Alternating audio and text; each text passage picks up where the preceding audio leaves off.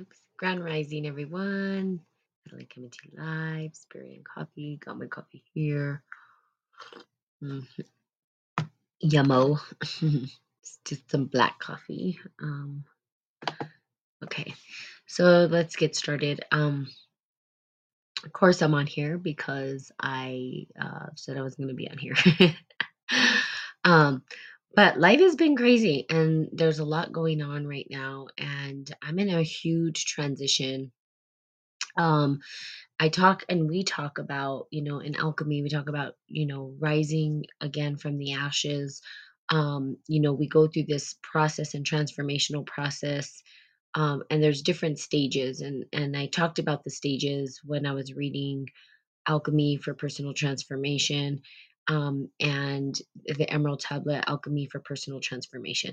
When I was reading that book, and it kind of goes through the stages, but we tend to like do this shedding of the skin and taking off the layers, as you're a practitioner. And when we do this, there are phases in your life where you come out as something completely different. You're not the same. And something inherently is different. Something inside of you is inherently different. There's just this new energy. And these stages are, we try to determine like, where are we at? What do we want to do? And who are we now? Right? It's like this new version of us. Now, of course, there's some basic fundamental, elemental things that are kind of at the base of who we are. But when we start to shed those layers and recognize some of the social conditioning around us, like in other words, we are sort of a construct, or we have these layerings from like social constructs, right? Social, familial, economical, could be, even where you were raised, in terms of where you were raised, geographical, I guess you would say, where we are conditioned to believe that we are a certain thing or we are a certain way. And as you know, every individual has a unique personality, or sort of their unique way of being with the world or engaging within the world.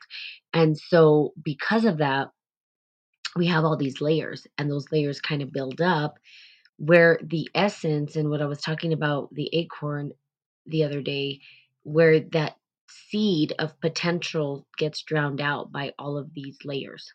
So the good morning, whoever is on here, the layers, that get put on there. So the layers being, your family telling you who you are, society saying who you should be. Maybe it's your economical status, or perhaps it's your geographical location and what's available to you in terms of that. It could be, so there's all these different pulls that are happening, and we ourselves start to layer on out of the fear of not being accepted by the majority, the people, the people we're around. And so we start to say, well, this is who I am. And then people, based on your personality or the way that you behave or interact with them, will say, oh, this is who they are. And so we start to say, well, that must be who I am. And we wear all of these different things on us, or we carry those crosses as though they are us. When we start to do the great work, and recognize what is mine and what isn't mine, what's my shit and what is the shit that I need to throw to the side, and understanding that, now that's where you start to peel back the layers. And as we're peeling back the layers and we're looking at them and we're saying, yeah, that's not really me. That was more like what people thought I was. But internally, that's not who I feel like I am. Okay, but the world itself will kind of be your reflection. Well, why is it telling you that you're this thing? And so you go through these stages where you're trying to understand, especially within the work, you have to have a ton of self awareness, right? You have to be open to discovering yourself, and to listening, and to being open to feedback, and hearing what people are telling you. And if it's not that you're trying to create, then you either say, no, someone's trying to force me to be somebody that I'm not, or I'm accepting what people are telling me that I am. And you can either accept or reject that, right? And you can say no. What we tend to do, though, is hold on to those people who tell us who we are because we're afraid to find out who we really are. Because it's you guys are powerful. There you guys hold a great power, and it's very scary when you start to realize how powerful you are. It could be scary for most people. So we can peel back the layers. Okay, and what I'm getting to is that once we peel back these layers, we start to shed our skin, and each one of those is a death and a rebirth. And we have major points in life where we have this death and rebirth, and some of them are huge, some of them are small. Okay, when you're younger, you're shedding, you're building up the skin, and then you get to maybe puberty where you have to shed that skin, right? You're not a kid anymore. It's almost like these rites of passage happen, and that's why they did it, because it was really a chance for humans to feel that death and rebirth. What does it feel like to be go through death and then rebirth? Well, it means that we're sort of shedding that old kind of personality, or that thing that we thought we were that we're not. And so we're constantly changing and evolving. And then as we get older, we do this again. Now, in your midlife, which people will talk about midlife crises, and that's why, because in your midlife you are no longer, I think you finally hit this point where you're maturing completely. You're maturing in certain parts of your life, and you're recognizing the parts you haven't matured in, and you're starting to look at life and say, where am I in this evolution or development in my life? Where? Well, we have rites of passage for that too, and they used to.